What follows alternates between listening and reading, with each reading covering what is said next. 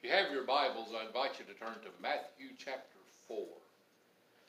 Matthew chapter 4. We're going to be there in just a little bit. But a few weeks ago, we started a series entitled The Devil Made Me Do It, on the temptations of Jesus and kind of looking at those temptations. And since we started that, we had one lesson, and then the next week I was out with COVID, and the week after that we did a Facebook Live sermon, and so then last week we had the floods. So it's been just a little bit of, it's been kind of a tough couple of 3 weeks here, but we do get back to our series today, The Devil Made Me Do It. And as we start this morning, can I remind you that the devil doesn't make us do anything? The devil cannot make me or you do anything. He is a created being. He is not all-powerful. He is not God.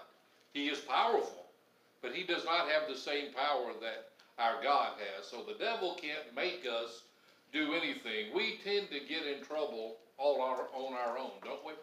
Now, Satan tempts us. He uses our flesh. He uses our weakness. Satan does observe and he does watch, and he has demons that are watching and working for him. And that's a whole nother sermon as to Satan and how Satan works. But Satan can't make us do anything. Satan works with us quite often in the area of temptation. And we tend to get into trouble when temptation appears in front of us. And what we learned a few weeks ago was that every temptation we face has the potential to affect our future, the future of other people, and our faith. And we gave two basic rules or two basic ideas about dealing with temptation. The first one was that there's always more going on than you realize. It's more than just that temptation that's in front of you. And we'll see that a little bit further today. Number two, your ability to withstand temptation has a lot to do with what you believe about God. Your ability to withstand temptation has a lot to do with what you believe about God. And we're going to add one more this week. Temptation, and here's our sermon in a sentence. Temptation is a test of your faith, not just your ability to say no. Let me say that again. Temptation is a test of your faith, not just your ability to say no. Okay, that's it. Y'all can go home. No, but seriously, that's the whole idea. We're going to repeat that several times throughout this message. Every temptation you face, every temptation that I face, we ask these questions. Can God come through? Will God come through? Does God want to come through? Or does God even know that I need Him to come through? All of that's going on every time you're tempted, every time I'm tempted. There are two basic views of God. And the first view of God is that God is just there. God, He created the world. He created the universe. He's that almighty, powerful cosmos that lives way up in the sky. He doesn't have anything to do with us little peons down here on earth. He doesn't get involved in what's going on down here day to day. God has got, now the big theological word for that is deism. Sometimes someone will say they're a deist, and you hear that, you think, oh, that means he believes in God. A deist basically believes in God, but he believes in a God that's hands off. He believes that God created the world, and then he just lets the world do what it's going to do. They believe, and something else will fall into this category. Jesus Christ is a good guy. Jesus Christ is a moral guy. Jesus Christ is a good teacher. Jesus Christ is a prophet. I was talking to one of our Muslim inmates Friday, and he says, I believe in Jesus Christ. I said, I know you do. I said, but what you believe about Jesus Christ and what I believe about Jesus Christ are two different things. I said, you believe Jesus Christ is a prophet like Moses and Elijah and Jeremiah. I believe that Jesus is God. And I believe Jesus is my Savior. And I believe Jesus is the only way to get to the Father. So there's a lot of people that think Jesus is pretty cool. But when you start saying Jesus is the only way to the Father, that's where problems come. We'll talk about that here in just a little bit. These same folks will say the Bible's an important book.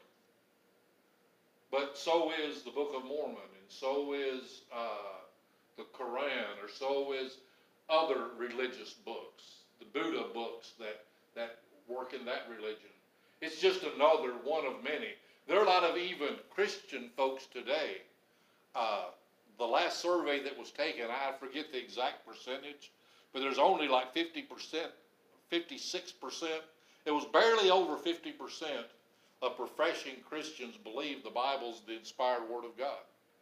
And so that's sort of a scary thing when you think about where we are and where we're headed. But that gets back with that idea that God's up there.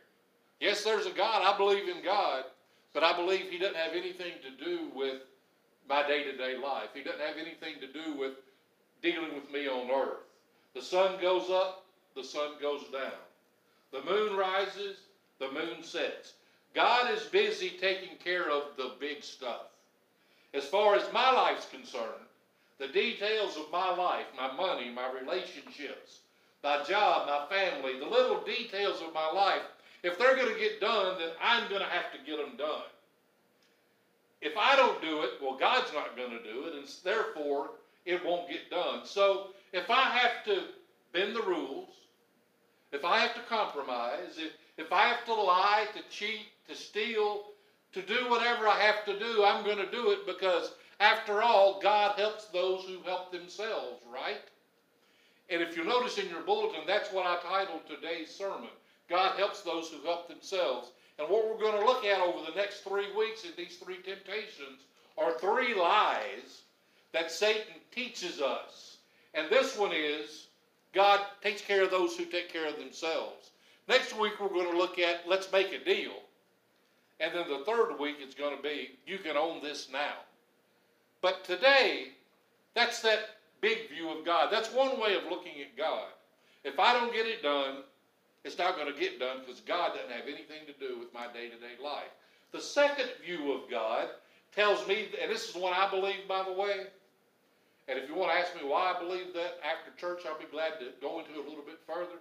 But here's what I believe. I believe that God cares about the details of my life.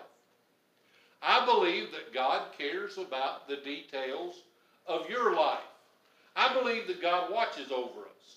I pray that God would show up on my behalf in our little bitty world.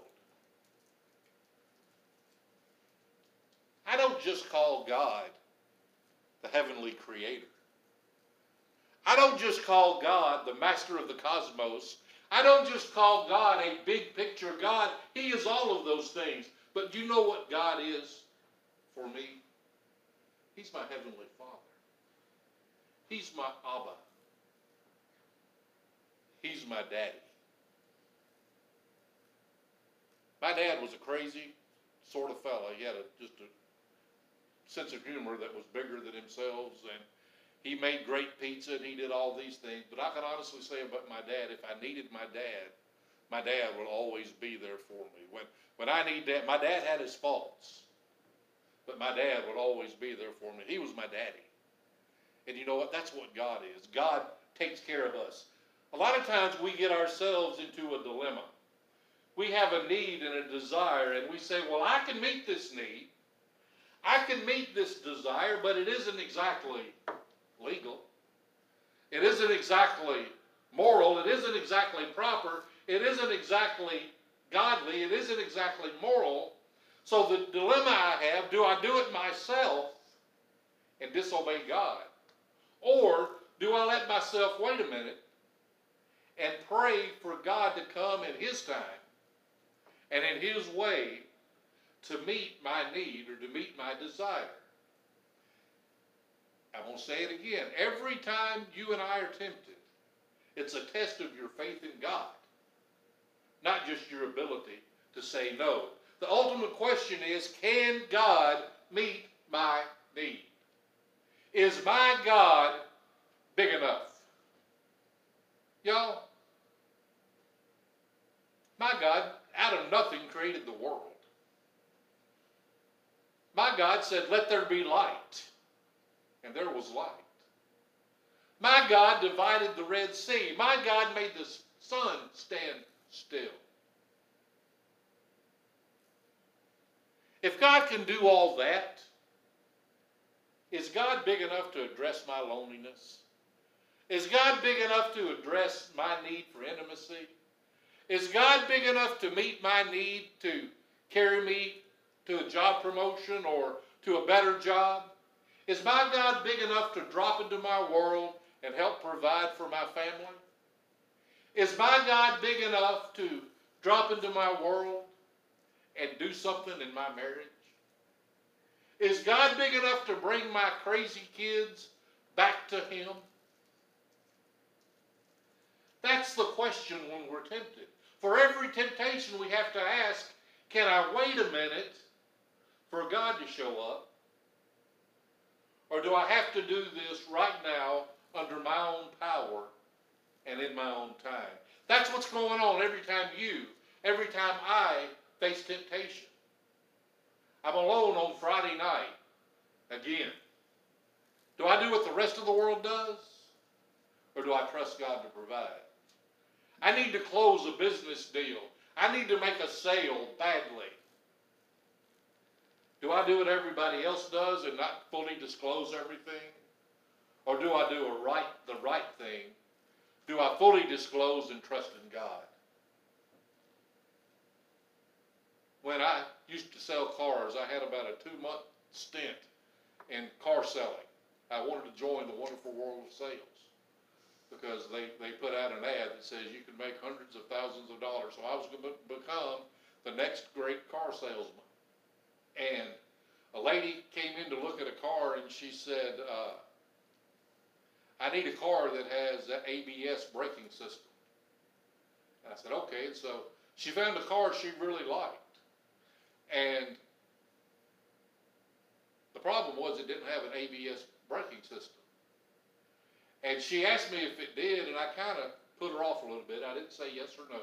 But I went and I told my boss, I said, this lady really likes this car, and I think she'd buy it. But she said she wants a car that's got ABS braking system. And he said, well, tell her it's got the ABS braking system. She won't know the difference. And I said, isn't that kind of unethical? My mom would call that a lie. And he said, no, you go tell her that. I'm telling you as your boss, you go tell her that. And I needed to make a sale because I was the new guy. But I said, you know what? I'm not going to tell her that. And I left. And that was my extent of the wonderful world of sales. I went back into restaurant management where I belonged. But we get into situations where we need to pay the rent, or we need to pay the car note, or it's a desperate situation and we see a way out, but that way out isn't God's way. And we have to make a choice. Are we going to meet our need our way, or are we going to wait for God to do things His way? The ultimate question is, how big is God? And how much faith do we have in Him to do what He says He's going to do? Can God be trusted? Does God care? Can I tell you a secret? Yes. God can be trusted. God cares. But let me tell you what. There's no alternative besides that.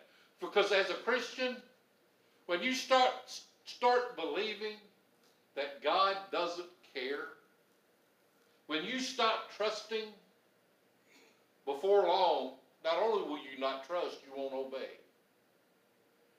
And before long, you won't believe.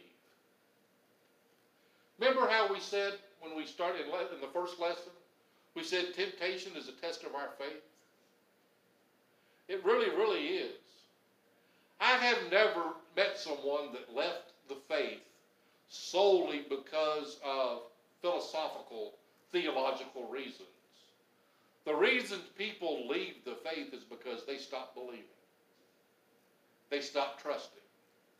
It's a little bit at a time until they've wandered way over here.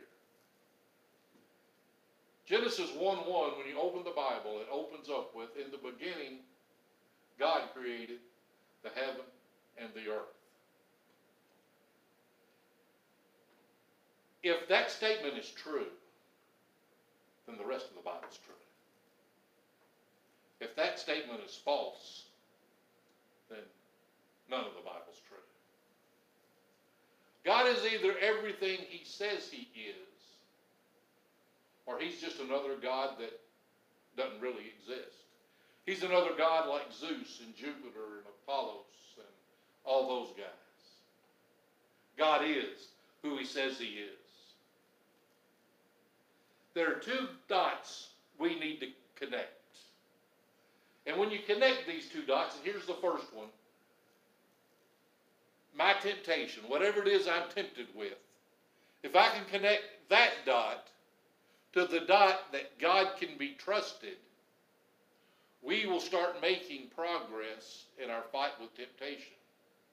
When I can take my temptation and realize that it's ultimately a question is, the ultimate question is, can I trust God to meet my need?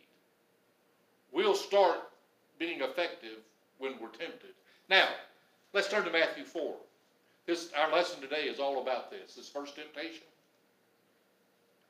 And we'll go back just to review. Verse 1. That Jesus was led up by the Spirit into the wilderness to be tempted by the devil. And when he had fasted 40 days and 40 nights, afterward he was hungry. Now when the tempter came to him, he said, "If you're the Son of God, command that these stones become bread." But he answered and said, "It is written, man shall not live by bread alone, but by every word that proceeds from the mouth of God." Now the lesson we learn from this temptation is not in the specifics. You and I probably won't be asked or tempted to turn stones to bread. We're not going to be tempted to jump off the pinnacle of a temple. We're not going to be offered all the kingdoms of the world if we'll bow down to Satan. The value of Jesus' temptation to us is that on 3 different occasions, Jesus Christ is tempted to trust himself rather than trust God. That's what all these temptations are about. Trust yourself. Meet your own need instead of letting God meet your need. This first temptation for Jesus is for Jesus to meet a legitimate need in an illegitimate way. To meet a God-given need in an ungodly way. Jesus has been in the wilderness for 40 days. He's hungry. When I go 40 minutes without food, I'm hungry. I can't imagine what it'd be like to be 40 days without food. He's hungry. He's weak. Satan comes to him and says, "If you're the Son of God, prove it.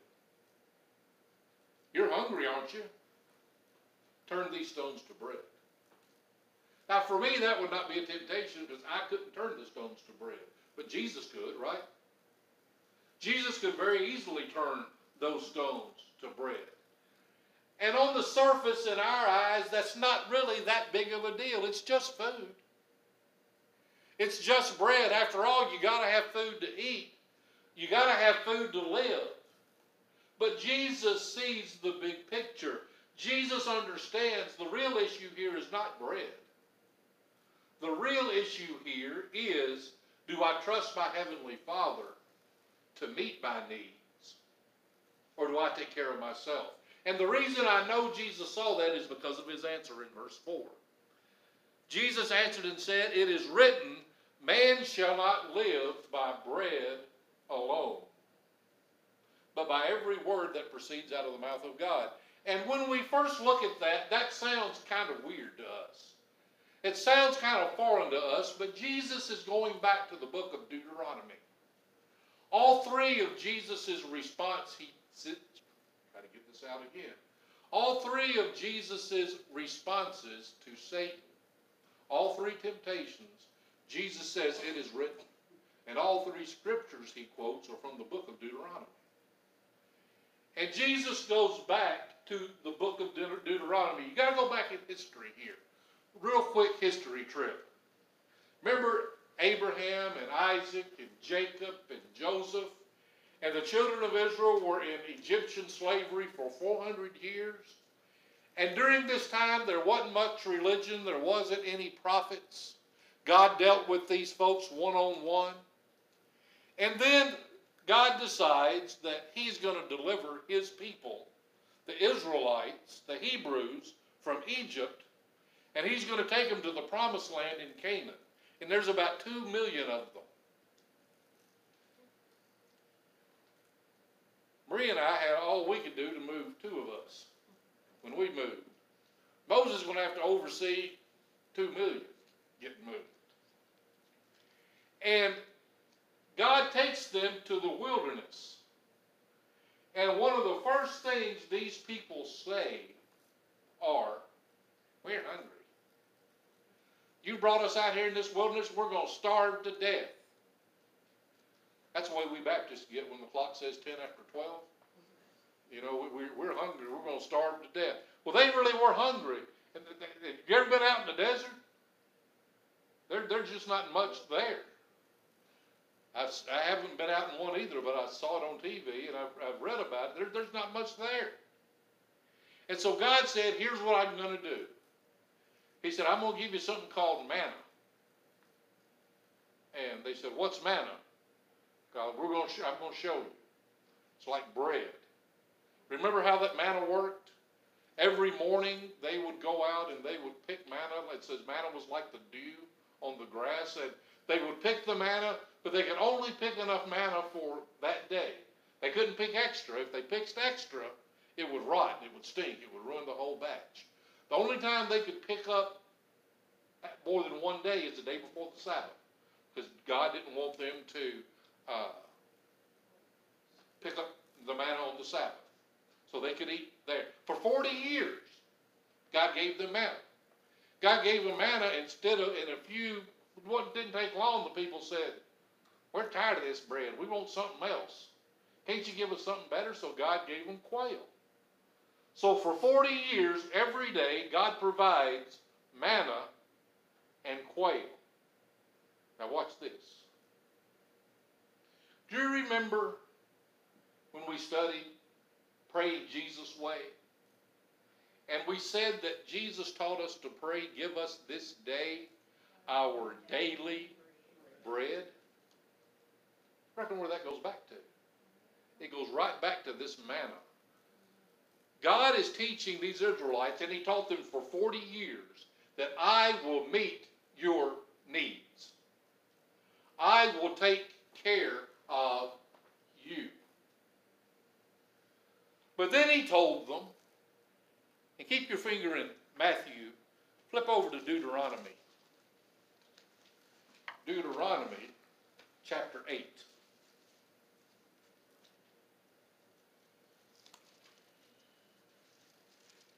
Time has passed, the 40 years are up, and God's getting ready to lead the people into the promised land. And in Deuteronomy chapter 8, we'll start verse 1 for context. I want us to see verses 2 and 3. Deuteronomy 8 verse 1, every commandment which I command you today, you must be careful to observe, that you may live and multiply, and go in and possess the land of which the Lord swore to your fathers. And you shall remember that the Lord your God led you all the way these 40 years in the wilderness to humble you and to test you, to know what was in your heart, whether you would keep his commandments or not. So I humbled you, I allowed you to hunger, and I fed you with manna, which you did not know, nor your fathers know, that he might make you know that man shall not live by bread alone, but man lives by every word that proceeds from the mouth of the Lord. Does that sound familiar? See what Jesus is saying? Jesus is saying, Satan, there is more to life than just food. God is going to meet our needs. And as you go on in this chapter, we won't read it all for time's sake, but God gives them a warning. God tells them, you're going to go into this promised land. And when you get there, you're going to live in houses you haven't built. You're going to eat grapes that you haven't planted. You're going to eat the fruit of the gardens that you didn't plant. I'm going to stop giving you this manna. And he says, when you get there, you're going to be tempted to think you can take care of yourself. You're going to be blessed. Things are going to be good. He said, and you're going to forget about me. Do you know the danger of meeting our own needs? The danger of meeting our own needs is we forget about God. You see, this first temptation, it might have been about Jesus turning the stones to bread, but it actually, remember how our first rule of temptation, there's always more going on than you realize? Jesus Christ knew and realized that this is more than turning stones to bread. The big question is, do I trust God to meet my needs? Or do I need to do it myself? Can I wait for God? Or am I going to do it myself? God connects meeting physical needs with the manna to obeying His will and to staying in the center of His will. There's more to life than eating and physical needs. Did y'all know that? I like to eat. You can tell that. I haven't missed too many meals. I enjoy eating. But there's more to life than eating. There's more to life than being successful at work. There's more to life than our physical needs. The greatest thing in our life is to learn to live under the umbrella and the canopy of God's care. Saying, God, I know you're going to take care of me. No matter what happens, no matter where we go, I want to live in the center of your will. With all that said, let's fast forward to 2021. Whatever our need or our desire is, it's a God-given desire. Have you ever thought about that?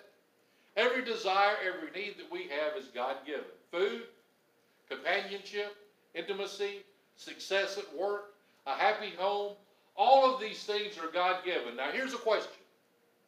Don't you think that if God gave you these needs and desires, that God would have an interest in meeting your needs and desires? If He gave you these needs and desires to draw you toward Him, don't you think that He is interested, He cares, and He'll help you meet that need? Every time you're tempted, it's a test of your faith, not just your ability to say no. Jesus realized that the real issue wasn't food.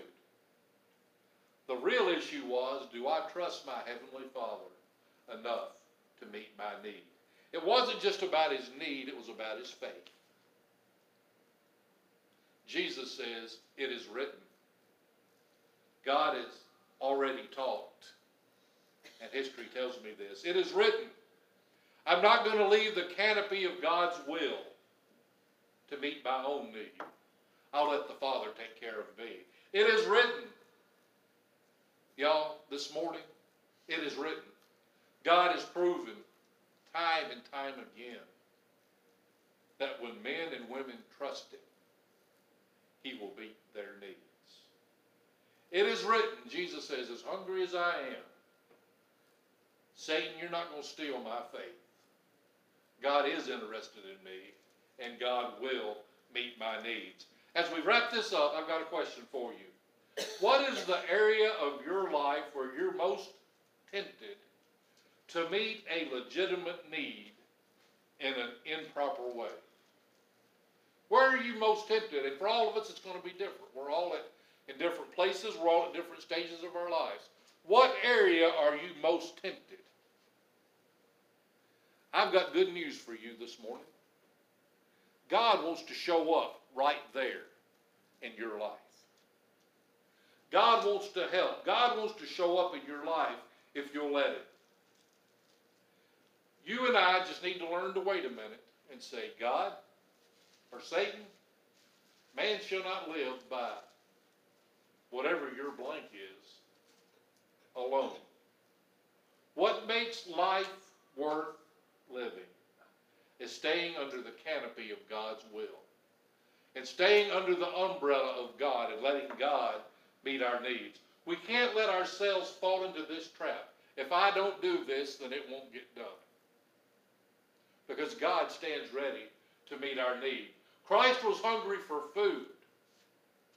What are you hungry for? Do you believe God cares? Do you believe God is interested? And if you say yes, listen to me. It's in the gap where God is honored. Fight that temptation. It's in the gap where your faith is stretched. If you'll join God on a journey of faith, He'll take you to places you never dreamed you'd go. Y'all remember that old Army commercial? Join the Army and see the world? Start a journey of faith with God, and God will take you places you never dreamed you'd go. In the gap is where God will blow your mind and show up. What are you hungry for? Every temptation is a test, not only of your faith, or not just, let me say that again. Every time you and I are tempted, it's a test of your faith and my faith, not just our ability to say no. Here's what I want you to do. Here's what I want you to pray. God, today, I'm going to trust you to meet my needs. Help me make the next right decision and do the next right thing. You know what we do sometimes? At least I know what I do. I say, I'm going to live next week for God. Sometimes I think that's too big of a distance. I really think what we need to say is, the next decision I have to make, I'm going to make a godly decision. And then we make a next decision, God leads us to the next decision. I'm going to live this day. When I wake up today, Lord, help me live today in your will. And then break it down. Help me live this hour in your will. And when you're faced with temptation, we need to say, God, I know you'll meet my needs, and move on. Don't try to bite off more than you can chew. There's an old saying that says you eat an elephant one day at a time. Temptation is a lifelong deal. We'll read, and Matthew doesn't tell us, but the Luke account of Jesus' temptation, at the very end of the temptation it says Satan leaves. Luke says Satan leaves for a season. The bad news is you're always going to be tempted. Can't make it go away. That's the way that it is. You know what the good news is? The good news is Jesus Christ already won. The war's been won. The war's been fought and won. When Jesus was raised from the dead, He took Satan's last power away from Him. Now you and I face daily battles, but you know what else? You have the Spirit living in you. If you're a Christ follower, this ought to be the verse. This verse just came to my mind. This ought to be our verse for this series. You remember the verse that says, greater is He that is in me than he who is in the world?